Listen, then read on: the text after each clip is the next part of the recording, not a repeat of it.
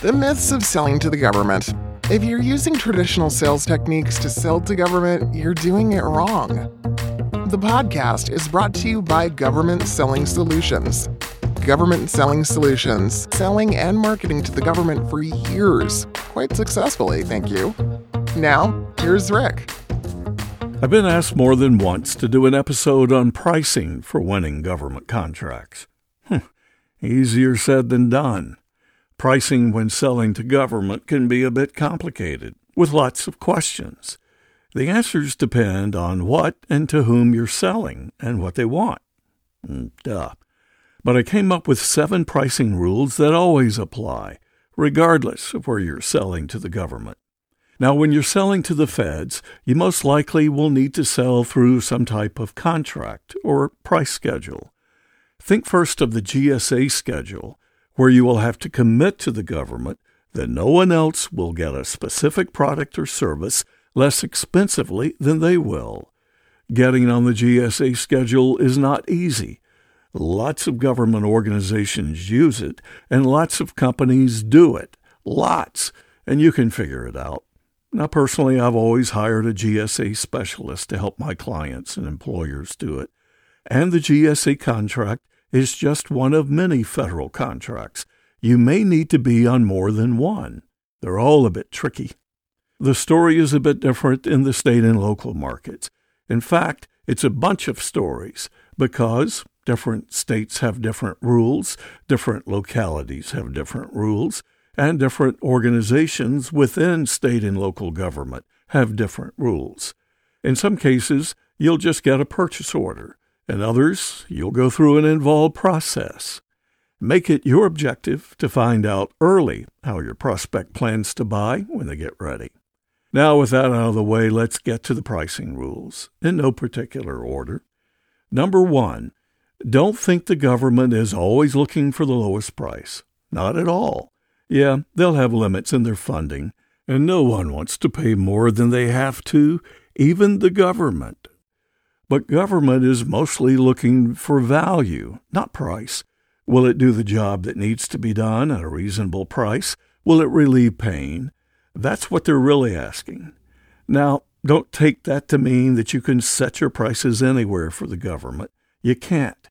Stick with the concept of a fair, reasonable price and consistent pricing. Always. That takes me to the next, number 2. Lowest price doesn't always win. Don't think that you're going to buy your way into government markets by offering a much lower price than competitors who are already doing a good job at a fair price. Remember, it's about value, not price. Besides, the government doesn't like to leave good vendors, regardless of a lower price from someone else. It's just too risky for them. Number 3, stay away from introductory prices. If you think you're going to establish yourself in a government market by providing loss leaders at first, then raising your prices later, think again. Once you establish prices for the early government customers, chances are good you're going to have to live with those prices. When hired by a company to help pioneer a government market for their product, I had a tough time helping them adjust the price to anywhere close to the value government customers placed on the product. They started out too low and had trouble changing that. We made some progress over time, but the pricing, in my opinion, never got to where it should have been. This introductory market-building price affected not only this pioneering company, but the others who would follow us to the market. It set the pricing standard for the industry. I think too low. Number 4, when you're working with a prospect, don't disclose your pricing too early. Make sure first that you can genuinely help them solve their problems and confirm that, yes, they're interested in getting your help.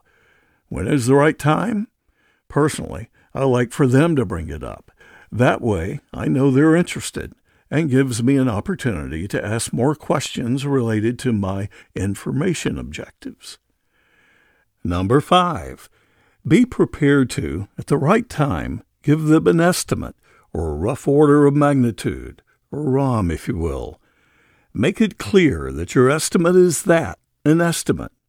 They may ask for a RUM for budgeting purposes. Quoting a low price at this point only backs you into a corner. And as things change, they learn more about what they really want, and you learn more about what they want. You probably cannot go over that budget price that you may have been complicit in setting too low. Number 6, be consistent. Some government contracts require it, but even if not, make no mistake, government agencies talk about what they buy with others. In fact, you want them talking about buying from you. They will share pricing, and you won't have much luck explaining why one government customer is paying less for the very same thing. Even if they didn't talk, your contract, including pricing, will likely be public record and not too hard for anyone to discover. And number 7, stay away from sales. Chances are good the government is not going to be able to take advantage of any limited time offers. Even if they might like to, they don't move fast enough to do so. It's not unusual for a company's management to say, okay, let's offer them a lower price so they'll move faster. Rare, almost never, is there a situation where that will work.